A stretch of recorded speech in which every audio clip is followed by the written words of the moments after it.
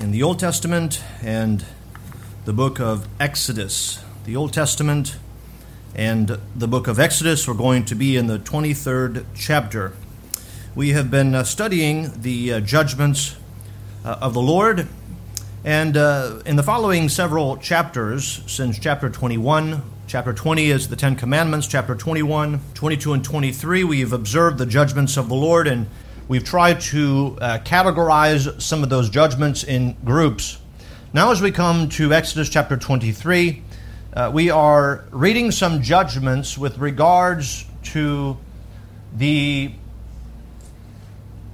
judicial courts and some things, some areas where both plaintiff, witnesses, and judges must consider things that they ought to do and things that they ought not to do. In the midst of this, he gives the general spirit that ought to be present among the children of Israel. Sometimes if we're not careful, we come to the New Testament and we might say that Jesus, he taught a new law. You have heard that had been said by them of old, love thy neighbor, hate thine enemy. The truth is, the Old Testament never taught that. It doesn't teach that. But the interpretation of the Old Testament had been corrupted to where those who were rabbis around the time of Jesus Christ and those who were teaching the Jews before the time of Christ had strongly influenced the opinions of the Jews of that day. And the Word of God had been distorted by the traditions of men and by the interpretations of the rabbis throughout the centuries. And what we find here in Exodus chapter 23, I think will be helpful to us to show that the idea that we are to love our enemies is not a New Testament truth. It's a Bible truth, the whole of the Bible, and we'll find that here. And so we're going to begin reading in Exodus chapter 23, begin reading in verse 1. We'll read down to verse 9. I'm going to ask if you would stand with me for the reading of God's Word. Exodus chapter 23 and beginning in verse 1, if you're able to stand. And the Word of God says, "Thou shalt not raise a false report. Put not thine hand with the wicked to be an unrighteous witness. Thou shalt not follow a multitude to do evil, neither shalt thou speak in a cause to decline after many to wrest judgment. Neither shalt thou countenance a poor man in his cause. If thou meet thine enemy's ox or his ass going astray, thou shalt surely bring it back to him again. If thou see the ass of him that hateth thee lying under his burden, and wouldest forbear to help him, thou shalt surely help with him. Thou shalt not wrest the judgment of thy poor in his cause. Keep thee far from a false matter, and the innocent and righteous slay thou not, for I will not justify the wicked. And thou shalt take no gift, for the gift blindeth the wise, and perverteth the words of the righteous. Also thou shalt not oppress a stranger, for ye know the heart of a stranger, seeing ye were strangers in the land of Egypt." Now hold your place here, and if you turn with me to the Gospel of John, if you want to keep your hand here and turn with me to John chapter 7. We come to the words of Jesus Christ. Jesus had been accused of having a devil. Jesus answers them, and his conclusion is found in verse 24, John 7, verse 24. Jesus says, "Judge not according to the appearance, but judge righteous judgment." Judge not according to appearance, but judge righteous judgment. I want to pause here before we begin here that the idea of judging and judgment today has been maligned, has been mischaracterized today. When he says here, judge not according to appearance, those who are beholding the life of Christ were judging him and says he has a devil. They were judging him because part of what they believed about the Messiah, when Jesus Christ comes on the scene, they had a certain prejudice about what Messiah would be like and what he would do. And he didn't do what they thought he would do. And their prejudice blinded them of the ability to judge righteous judgment. And with those things in mind, again, we are not to fall into the category where, well, judge not, don't judge. That idea is false. We are commanded indeed to judge. But if we are judging, we must judge righteous judgment. That's what Exodus 23 is about. Let's pray. Father, we thank you this evening for your word. Lord, help us to judge righteous judgment. To do what is right, not for our own sake, or not because there is any sense of justice in us, because true justice belongs to you. And if we are to judge righteous judgment, we will indeed reflect your character, but if we fail to judge righteously, then we will not reflect your holy character. So, Lord, help us to understand the importance of what is being taught in this passage, but also that we might understand the great holy character that you possess and that you wanted your people to display in their own lives.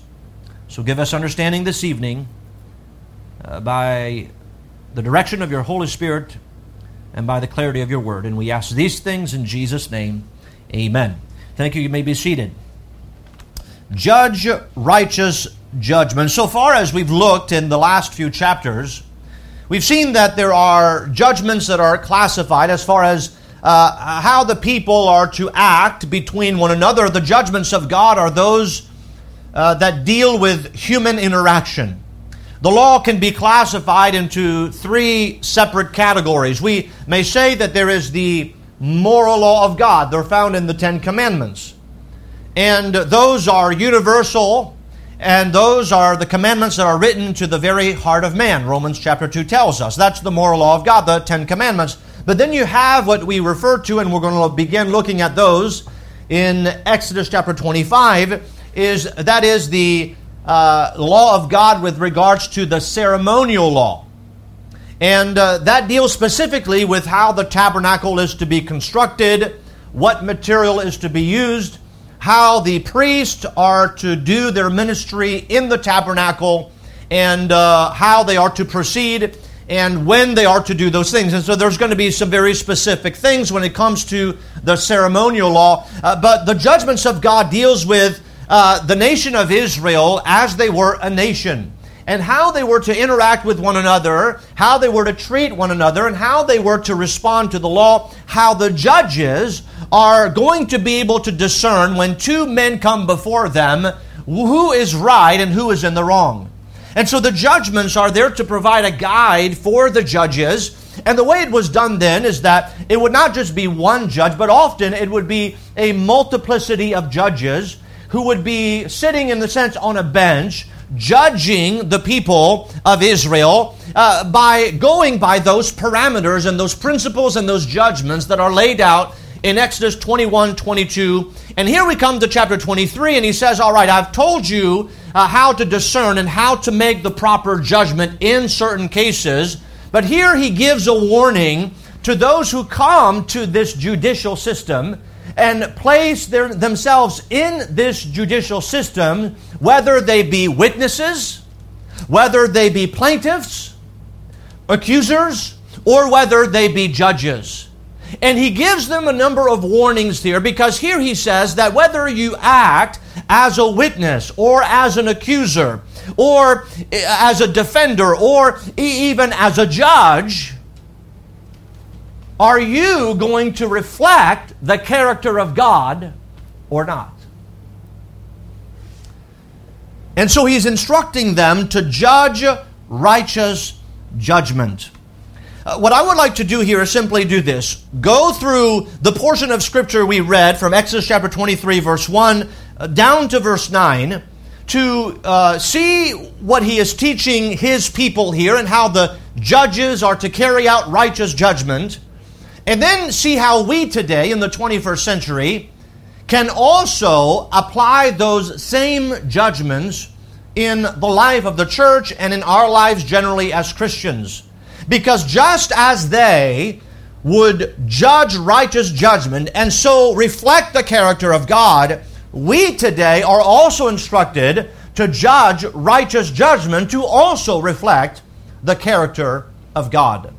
But there are some pitfalls along the way that might prevent us or cause us to judge unrighteously. And we have to be aware of those things. So what of those things? The first thing we see in verse 1 is he first addresses those who come in this judicial system as witnesses. If you think about the judicial system, it's much like today, where you would have someone who makes an accusation. And if you think about a courtroom, here is the general setting at that time. There would be a primary judge who would go forth with the proceeding of the court. Along the bench would be other judges who would stand there and who would try to discern who was right and who was in the wrong. And the majority who would vote, who was guilty and who was innocent, the majority would decide whether someone was to be punished or whether someone was to be declared innocent. And so you have the judge and the judges who sit on the bench, but then you have the one who comes to the courtroom who stands as the accuser. We understand, based upon the law of Israel, that you cannot come by yourself as an accuser. You have to have witnesses with you. It was established in the mouth of 2 or 3 witnesses. And so you have the plaintiff or the accuser, but often the accuser comes in this judicial system with witnesses. And he comes, the accuser, accusing another man. So you have the one who is being accused, and he might also bring his witnesses. And so you have the judges, you have the accuser, the accused. The accuser has his witnesses, and the accused would also have his witnesses, and they appear before the judges. And the first area he deals with is with those who are witnesses. And we look at this, and notice verse 1, "Thou shalt not raise a false report. Put not thine hand with the wicked to be an unrighteous witness." Now here I believe it could apply to both sides, whether it is the one who is the accuser or whether it is the one who's the accused. In other words, one of them is in the wrong. In other words, the accuser could come and he has been violated. He has been stolen from, and he says, I know who's done it, and somebody else saw it. And he brings the witness who saw this man steal from him. And so he may make that accusation, but then the accuser comes and says, I did not steal from it. When he said I stole from it, I bring here a witness who is here to say that I was not in that place at that time when I did not steal. And so we see here that this witness can bring with him a false witness. But it could also be true for the accuser. You see, the accuser who may accuse the one who's being accused of being a thief, he may bring with him a false witness and say, hey, all you need to do is come to court with me. I know you weren't there, but all you need to say is that you saw him. And so here he gives a warning to those who stand as a witness. Now I want you to notice here, because in this he says, thou shalt not raise a false report. He's talking here about bearing false witness. Bearing false witness. We might refer to this today as committing perjury. Lying, when you stand as a witness is supposed to simply be a recorder of what he has seen. He is not supposed to come up with an invention. He is not supposed to do things out of malice, out of lying, or out of hatred for somebody else. And so he comes, this is a deep offense because he comes under the guise of justice. But he does not know whether the man is guilty of doing so. But when he says, thou shalt not raise a false witness, the word here, raise, in verse 1 means literally to lift. It means both to accept and to advance a lie. So let's say that a man comes and he accuses another man of stealing an ox from him, and that it's not true. But he believes that this man has done it. And so he brings with him a witness, and this witness has not seen anything. He is not privy to the situation, but the accuser says, only if you testify with me, the judge will hear you. And he says, I know, I'm going to convince you, I saw him. I know you did not see him, but I saw him, and you're my friend, you ought to believe me. And when he says, thou shalt not raise a false witness, don't accept it and don't advance it. If you were not privy, if you were not there to see, you should not accept that, nor should you advance it. Put not thine hand with the wicked. We might put it in the positive way. Show charity to your neighbor's good name. Do not accept your friend's accusation and stand as a witness for your friend to the character assassination of another neighbor whom you do not know whether he's done that. That's a grave injustice. And so a warning is given here to those who stand as a witness. We're going to deal with this a little later, but now he turns in verse 2 to those who are judges. And notice here, as he deals with the judges in verse 2, he says, thou shalt not follow a multitude to do evil, neither shalt thou speak in a cause to decline after many, notice, to wrest judgment. And so here he is talking, I believe, to the judges because he says, you have to make sure that you exercise proper judgment. But he says, notice, he's going to give from verse 2 down to verse 9 a series of instructions to the judges specifically. In verse 2, he says, first of all, here is the first rule, don't be overruled or influenced by a multitude. We might put it this way, by a mob. Don't be swayed and influenced by a majority. You see, judges that sat on a bench, one of the rules that they implemented was that the majority would decide the case. The majority would pronounce judgment. And here's what would happen. They would start often with the younger judges. The reason why they did that is they did not want the older judges to say their judgment first, because for fear that the younger judges might be influenced by the older judges. And so the younger judges would judge first, and then they would go in that order to the oldest. And they would speak and make their judgment. And he says you must not be influenced by the multitude. The younger judges would vote first so as to not be influenced by the vote of their seniors. But generally speaking here, not only does that apply to the bench, but it could also apply, let's say a crime has been committed, and here you come to the courtroom, to the judicial system, and there's a mob outside. And they're all shouting and screaming, guilty, he's guilty, he's guilty, he's guilty. And the judges hear that again and again and again and again. And that influences their judgment. They are not to judge based on the multitude, the desire of the multitude. He says, be influenced not by the people, but by the law. By the way, we've seen, I think, in America in the last few years, a gross negligence where you have always mobs outside of courtrooms. And I believe in many cases where judges and juries have made the wrong decision because they've been primarily influenced by a mob. They want to be accepted by the multitude, and so therefore they have complete disregard for the law because they want to be accepted by the people. That's a common thing. But God says that is not right. You see, the people ought not to be concerned with the people. They ought to be primarily concerned with the law, with the judgments that God has given them.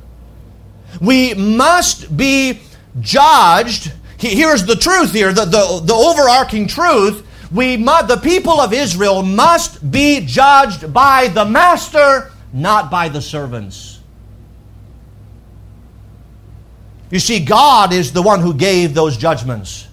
God is the one who gave the authority to the judges to judge. And so in essence, they are not being judged by God's servants. They are being judged by God. And it is not right for the judges to all of a sudden be swayed by a multitude, to be swayed by a people, to be influenced to where now they do not regard the law anymore, but they consider ultimately and only the law of God and the judgments of God. Because the people are to be judged by God, not by God's people. So he says, don't be overruled by a multitude. That's a danger for judges, to be influenced by the mob. In verse 3, he gives another scenario that the judges might be tempted to have the wrong judgment. In verse 3, he says, neither shall thou countenance a poor man in his cause. Here's what he says. He says, don't be swayed in your judgment by a man's poverty. Now, you remember we talked about that not this morning, but last Sunday in Proverbs chapter 6, verse 30 and 31, the Bible says, men do not despise a man if he steal because he is hungry. But if he be found, he shall pay with all of his household. And what we understand here is that you understand the plight of the poor, but you do not alter the judgment because he is poor. Even though you have compassion on him, you do not allow your emotions to sway you away from the law. Don't be swayed by a man's poverty. Here is what he is teaching the judges. Wrong must always be punished. Wrongdoing must always be punished. He also tells them, just because it's a poor man, justice must never be biased. Justice must never be biased. Now hold your place here in Exodus. Turn with me to Deuteronomy chapter 1. He expounds on that in the book of Deuteronomy chapter 1. Notice let's go down to verses 16 and 17. Deuteronomy chapter 1. Verse 16 and 17. He says, and I charged your judges at that time, saying, hear the cause between your brethren, and judge righteously between every man and his brother, and the stranger that is with him. Ye shall not respect persons in judgment. In other words, it says, don't be swayed by your emotions, whether a man is poor or whether a man is rich.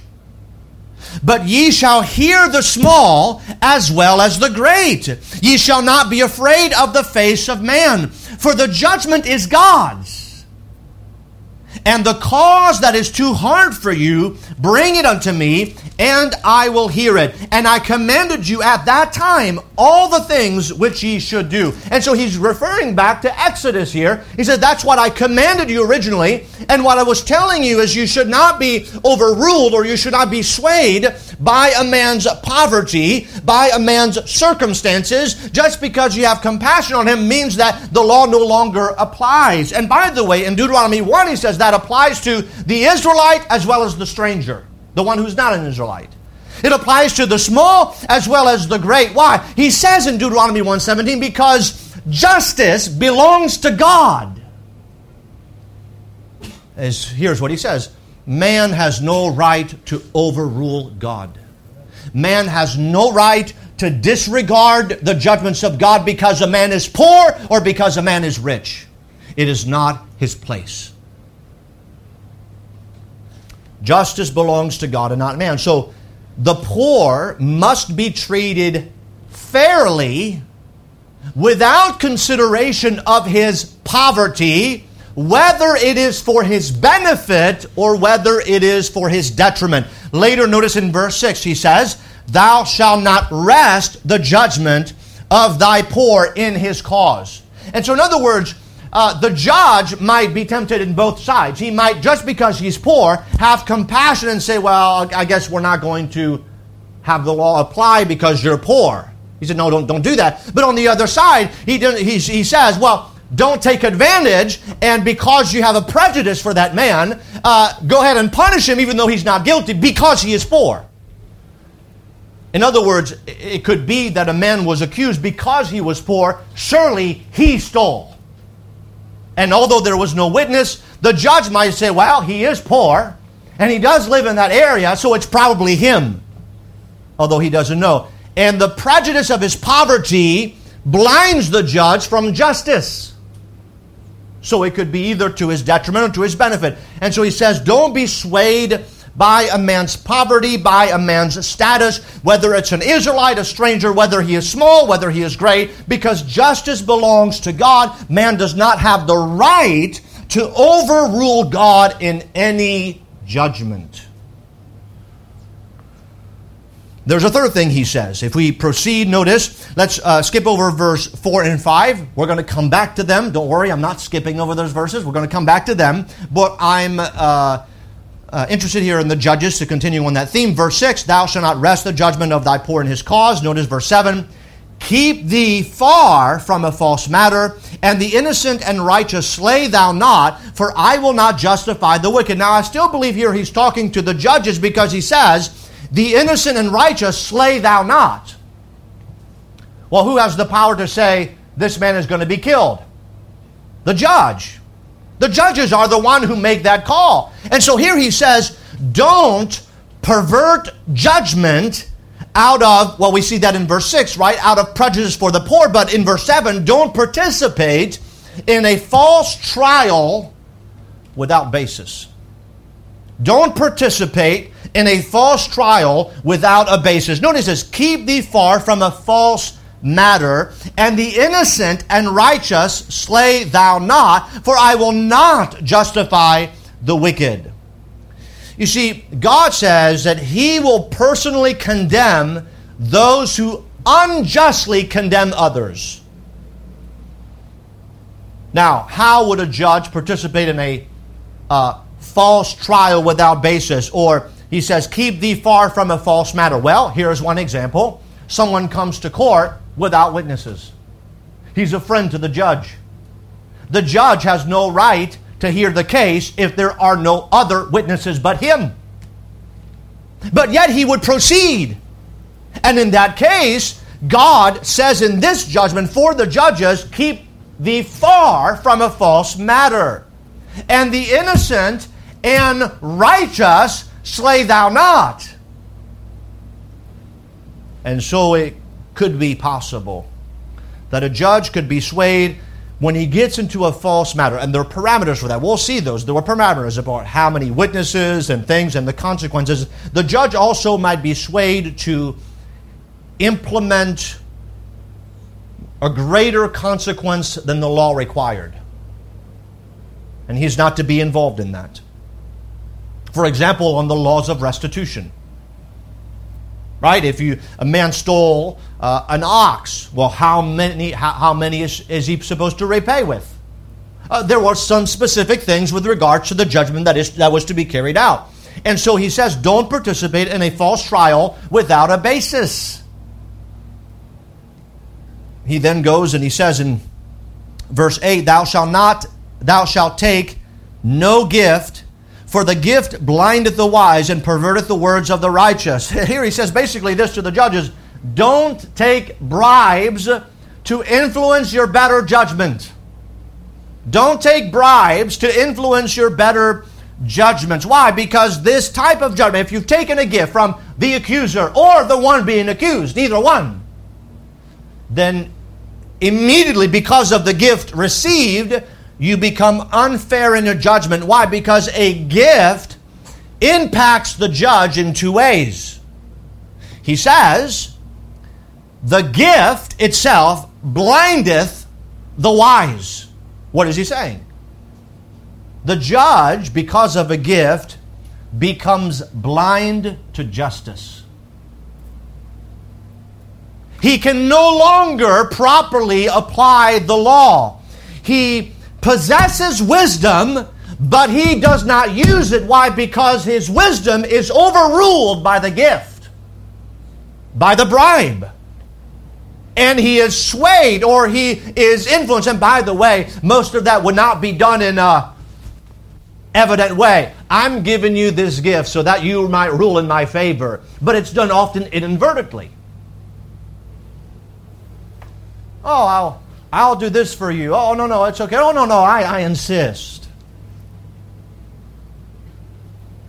You see, that's a bribe. He says, receive not a gift. And notice here, I believe that it is ambiguous for purposefully. He doesn't say a specific gift. He doesn't say money. He says any gift, any favor, anything that someone might do for you. Why?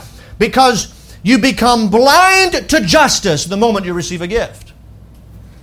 There's a second thing that impacts the judgment, and that is he becomes deaf to the innocent. Notice he says, for the gift blindeth the wise and perverteth the words of the righteous. The words of, let's say, the one who is innocent, the one who is without guilt, may try to prove his innocence. But yet the judge is deaf to the innocence. He perverts the words of the righteous. To them, it's innocence, but because the gift, he becomes deaf to the innocent. The words of innocence are as words of guilt to him. That's what a gift does. Judges are to take no bribes, because bribes influence the better judgment of the judges. You see, he could either condemn the innocent, or he could acquit the guilty. Either way, he is to take no bribes. And finally, he says in verse 9, also thou shalt not oppress a stranger, for ye know the heart of a stranger, seeing ye were strangers in the land of Egypt. He says here, don't use your authority as a judge to oppress the stranger because he is a stranger. The law that you apply to the Israelites ought to apply to the stranger. And you are not to be swayed in your judgment simply because someone is a stranger. And why would that be a big deal? Well, because the stranger would have no recourse. He is not an Israelite. He doesn't have, if you would, the same privileges that the children of Israel enjoyed in the land, as far as the properties that was divvied out to the children of Israel. And he says, but yet you should not be swayed or influenced, and don't use your authority to oppress the stranger simply because he is a stranger. Now, this is specifically applied to those who are witnesses, those who are accusers, those who are being accused, and the judges. We could think within the judicial system, judge righteous judgment. Now, in the midst of these verses, there are two verses. And those two verses, at first I was looking at them, I thought, well, they are out of place. But they're not. Now, it's the Word of God. It's not out of place. It's in perfect place. But notice verse 4 and 5. If thou meet thine enemies, ox or his ass going astray, thou shalt surely bring it back again. Now, are we here in the courtroom, or we are outside the courtroom? We are outside the courtroom. He says if you have your enemy's ox in the way, we're now stepping outside of the judicial system. We're talking now about everyday life. We're not talking about a crime committed. We're talking about if you see your enemy's ass or his ox wandering away, bring it back to your enemy. Verse 5. If thou see the ass of him that hateth thee lying under his burden, and wouldest forbear to help him, thou shalt surely help with him. So if you see your enemy and he's struggling, then you help him. And I was thinking, well, what is this doing here? I believe here he is communicating to the children of Israel the general spirit that ought to be present in all the people. You see, we have witnesses and we have accusers and those who are being accused, and we have the judges, but what is to be the general spirit of the people in the land if the land is to carry out righteous judgment? Ultimately, how would you identify the people of Israel? Is there any safeguard for the children of Israel so that they might not get involved into all kinds of judicial falsehoods? Well, I think it's the general spirit that is present among the children of Israel. And that spirit that is present is this. It's the spirit of love thine enemy. Do good to them that hate you. Pray for them that despitefully use you and persecute you. Now, with this in mind, let me show you that this is the truth of all of God's Word. Hold your place here. Go with me to the book of Proverbs in chapter 25. Proverbs chapter 25. Notice Proverbs 25 and verse 21 and 22. This is, by the way, quoted by Paul in Romans chapter 12. Romans 25:21. If thine enemy be hungry, give him bread to eat. And if he be thirsty, give him water to drink. For thou shalt heap coals of fire upon his head, and the Lord shall reward thee. Right? So Paul quotes that in Romans chapter 12. Notice, if thine enemy be hungry, give him bread to eat. Now, turn with me to the book of Matthew. Let's see the teaching of Jesus Christ. Matthew chapter 5. Turn with me to Matthew chapter 5. This is in the midst of the Sermon on the Mount, and Jesus Christ here is specifically teaching his disciples in the Sermon on the Mount. And notice what he says in verse 43. He is trying to correct the teaching of the scribes and the Pharisees that had been distorted throughout the centuries, and he proceeds to correct that. Notice what he says in Matthew 5:43. Ye have heard that it hath been said, thou shalt love thy neighbor and hate thine enemy. That's their interpretation. Is that true? Is there any verse in the Old Testament that says, love thy neighbor, hate thine enemy? Absolutely not. So where do they get that? He says, but I say unto you, love your enemies, bless them that curse you, do good to them that hate you, and pray for them which despitefully use you and persecute you. Notice here, it's important here, why do this? That ye may be the children of your Father which is in heaven.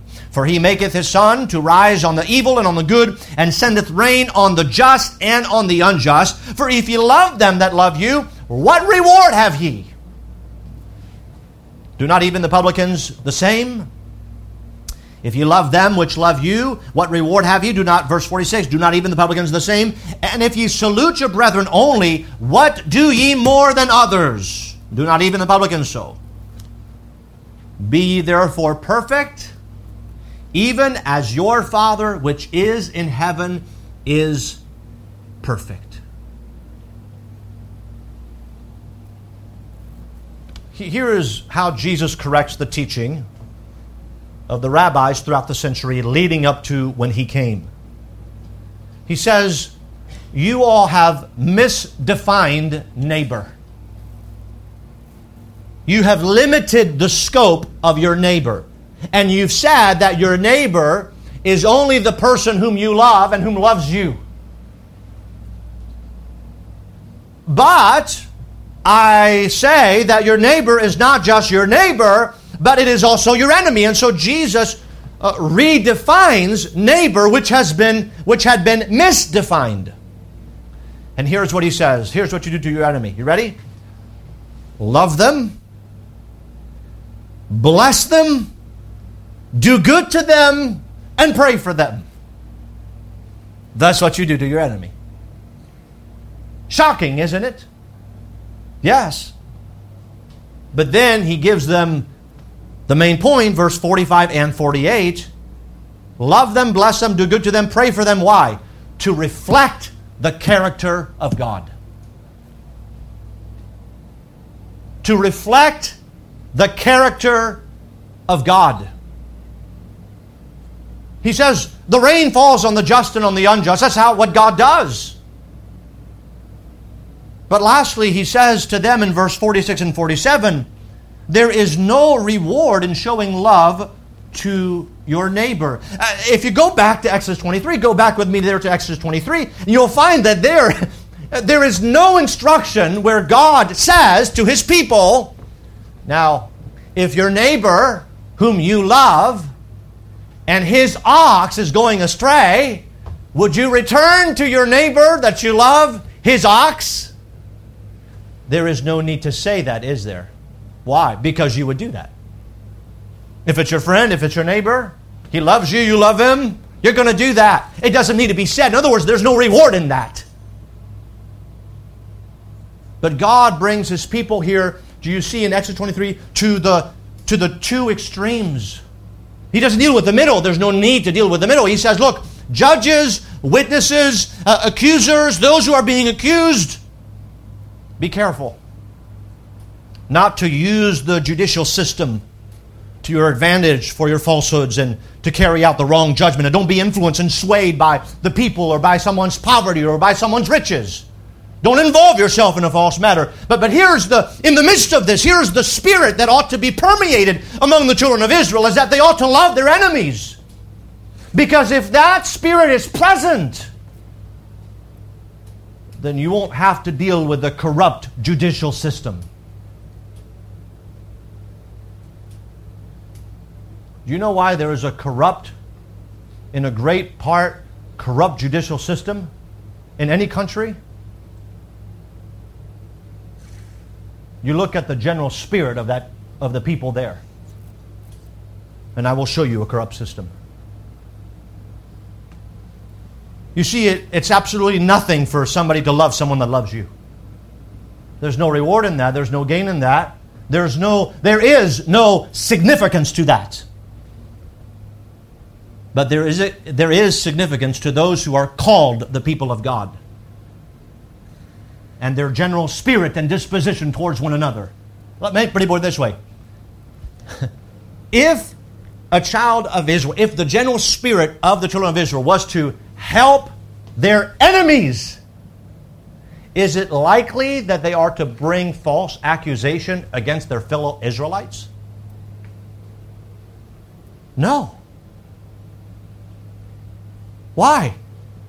Well, because, right, the enemy is the one that you have by nature the greater tendency to hate and to mistreat. But if you do good to your neighbor and you bless them and you pray for them, and you take the most extreme, difficult thing in your life to do, if you do that, then in those other lesser areas, you are most likely not to fail. You see, what the rabbis had done during the time of Christ is they had narrowed down the law of God. Instead of looking at the greater issue, and that is the general spirit of the people in Israel, that ought to permeate the land. Now, we see that he deals with the judges, witnesses, plaintiffs, accusers, and he deals with the general spirit of the nation of Israel. But how do we apply this to our lives? So we read what Jesus taught. We can read and spend some time in the New Testament epistles. But let me summarize it this way. How can we apply this to our lives? Because guess what? We are to judge righteous judgment. we are commanded to judge righteously. Now, we do not live in a nation as Israel. We don't have a court system. We live in America, the United States of America. There is a court system there. We don't have a judicial system in the church, although we could say church discipline, but it's not in that sense where you take someone to law. The church has no authority to put someone to death. So in that sense, it's not a judicial system as the judicial system in America, which has the right to put people to death, or that Israel did at that time. But yet we still judge today. And what we learn here from this text that we can apply to our lives today is that the judgments that we read about, whether they're in the Old Testament or the New Testament, that the judgments are based from the character of God. They're based from the character of God. The character of God that we find here in Exodus chapter 23 is the same character that God has today. He does not change. He is the same yesterday, today, and forever. He does not change. His rules do not change. His judgments do not change. And so we are to think about the judgments. The way we judge is based and rooted in the very character of God. So that in itself ought to awaken us to say, am I going to be an unjust judge? That's the tendency of human nature, by the way. Well, I know we're commanded to judge, and we have the two extremes. Some people, they say, well, don't judge anything. Well, that in itself is a judgment. And then on the extreme says, well, we got to judge everything, and you got to criticize everything. And often the people that are emphasizing this so much, they judge everything and everybody, even when they don't know anything. They're not judging righteously. It should be based on the character of God. So here's how we can judge righteously. Truth, therefore, should permeate the life of the Christian. Truth should permeate the life of the Christian. Ephesians chapter 4, verse 25 says, speak every man truth to his neighbor. Put away lying and speak every man truth with his neighbor. Here's what how we can apply this to our lives. Lies should not be accepted nor propagated. In this sense, let me put it this way. If somebody says something about a fellow believer and you have no knowledge about it, don't accept it and don't propagate it. That's what he says in Exodus chapter 23. He says, if you're a witness but you have no knowledge of it, don't accept it and don't propagate it. And we ought to do the same as believer. By the way, in 1 Timothy 5:19, he says to Timothy, he says, don't receive an accusation against an elder except in the presence of 2 or 3 witnesses. At the hand of 2 or 3 witnesses. What is he saying? It would be the human nature. You see, human nature likes a juicy story on somebody. And when we have no knowledge of it, and we accept it, and we propagate it, that we are not permeated with the truth. Our lives is being permeated with lies. Truth should permeate the life of the Christian. So judgments are based on the character of God. Therefore, truth should permeate the life of the Christian.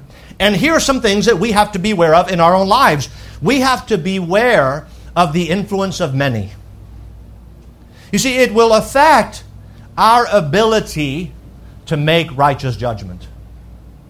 When we are influenced and swayed by many. Well, that's just what many people think. Well, that's what many people say. And we make the wrong judgment because we are influenced by the people. And I like to put it this way today in America. We are swayed by statistics. Well, here's the statistics and here's the studies.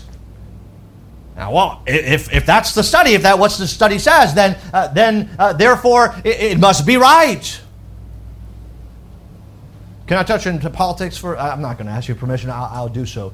So within, let's say conservative. Now, I'm not a conservative. I'm a Bible believer. Because I'm a Bible believer, a lot of the conservative values I hold to. But within today conservatism, there's a strong movement that has already been accepted, for example, gay marriage within conservatism. Why? Well, because the people there are happy and they're not hurting anyone. And look, many of them are becoming conservative. And so these people, they must be all right. No, it's still wrong behavior. And it should not be accepted by Christians or in any church. Do you recognize that today a majority of those who claim to be Christians say that a church should be okay with same-sex marriage? In the United States of America. In the church, not in the world. In the church. It's the wrong judgment. Why? Because people have been influenced by many. In the political realm, their desire is, well, we got to broaden our horizon. We got to bring more people into the tent.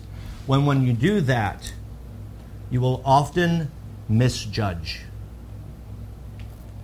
Beware of the influence of many, for it will affect your ability to make righteous judgment. We also have to beware of the influence of prejudice on others, which is often unjustified. Now, he talks about in Exodus chapter 23 about the poor and the strangers, and he says, don't be prejudiced towards the poor, or even it could be to the rich. Today, there's prejudice towards poor people, but there's also prejudice towards rich people. There's prejudice to people who aren't like you, and he says, look, that should not affect. And by the way, Romans 2 says very clearly that God is not a respecter of persons. And so the people of God should not be either. And we are often influenced by prejudice. You know what the complicated thing about prejudice is, though? That when we have prejudices, we often don't know we have them. We don't know we have them. That's the whole idea of a prejudice. You don't know you have it. And he says whether poor, stranger, whether it's good or bad. So it could be this, right? There's two sides to this. There could be, well, somebody is poor, and so you have a prejudice against the poor, and so you put them down, as the book of James says they were doing in the church. Or it could be on the other side, when somebody is poor, says, well, because he is poor, you can accuse his behavior. And our country today is doing that with the people here that are stealing stores, looting the stores, and here's the excuse you often hear, well, they're poor, they probably need it. So let me just put it this way, when you steal a high-end store, items that are worth thousands of dollars, you don't need food. But that's the excuse. You see, you can make excuse on both sides, whether good or bad. We should not be influenced by prejudice, whether good or bad. We should judge righteously. You see, that's the wonderful thing about being a Christian and having the Word of God, is we can make calls that will never change. Same-sex marriage is always wrong. That will never change. It will never change. It's wrong. Stealing is always wrong. It doesn't matter for what reason you do it. It's wrong, and there ought to be consequences for it.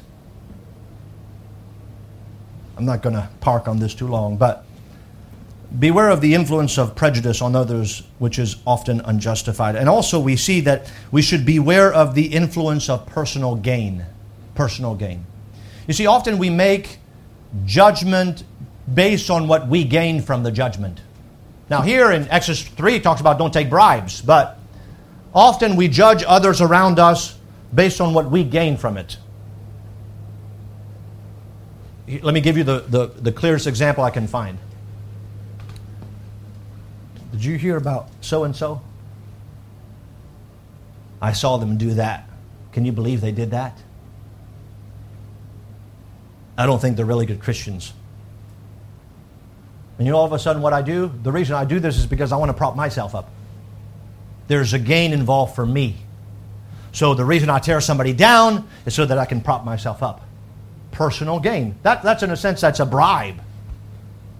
I'm going to share information with somebody that has nothing to do with the information about somebody else, and I really don't know what that person is dealing with, but I'm going to use that information to prop myself up, to talk about how great and spiritual I am. Beware of the influence of personal gain. It always clouds our judgment. But also we have to consider our general spirit toward all men. I believe here that's the answer What is our general spirit toward all men? You see, if we examine our general spirit toward all men, and if that is where it ought to be, then most likely we don't have to worry about making the wrong judgment. And finally, if you open with me and turn to Matthew chapter 6. Matthew chapter 6. Here is the greatest way that we can make sure that we judge righteous judgment.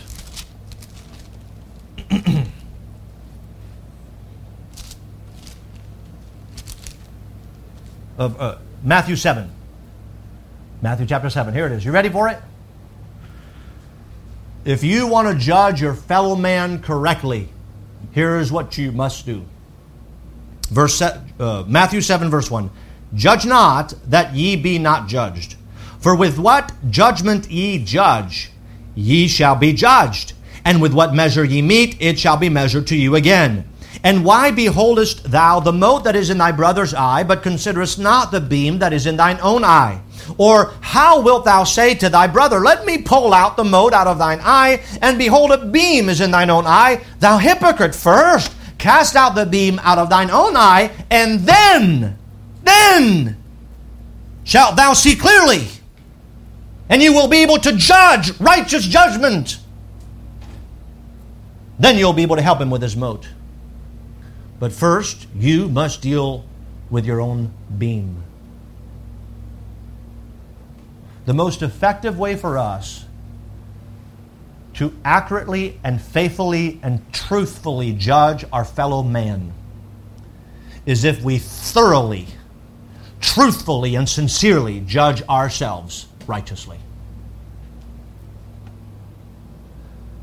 In 1 Corinthians chapter 12, the institution of the Lord's Supper, he tells them that they ought to examine themselves and judge themselves lest they be condemned with the world. And if we judge ourselves, we will not be judged of the Lord. The surest way for us to judge righteously is for us to judge ourselves. Why? Because that very thing, that very practice of judging ourselves will lessen our time to judge others, will help us to see that often we don't judge others accurately or as deeply or as faithfully as we judge ourselves.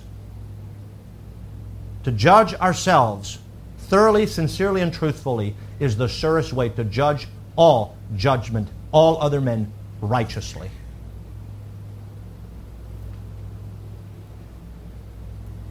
Is there anything that would cloud our judgment more than hypocrisy? There is nothing that clouds our judgment in a greater way than hypocrisy. And so let's judge ourselves righteously. We are commanded to judge. By the way, every day of our lives we judge. Whether it's in our work, whether it's in our family, we are always carrying out judgment. That is inevitable. All I'm saying is we have to make sure that we judge righteous judgment. So let's consider the character of God. Some things that we need to be aware of in our own lives, but also faithfully and accurately judge ourselves.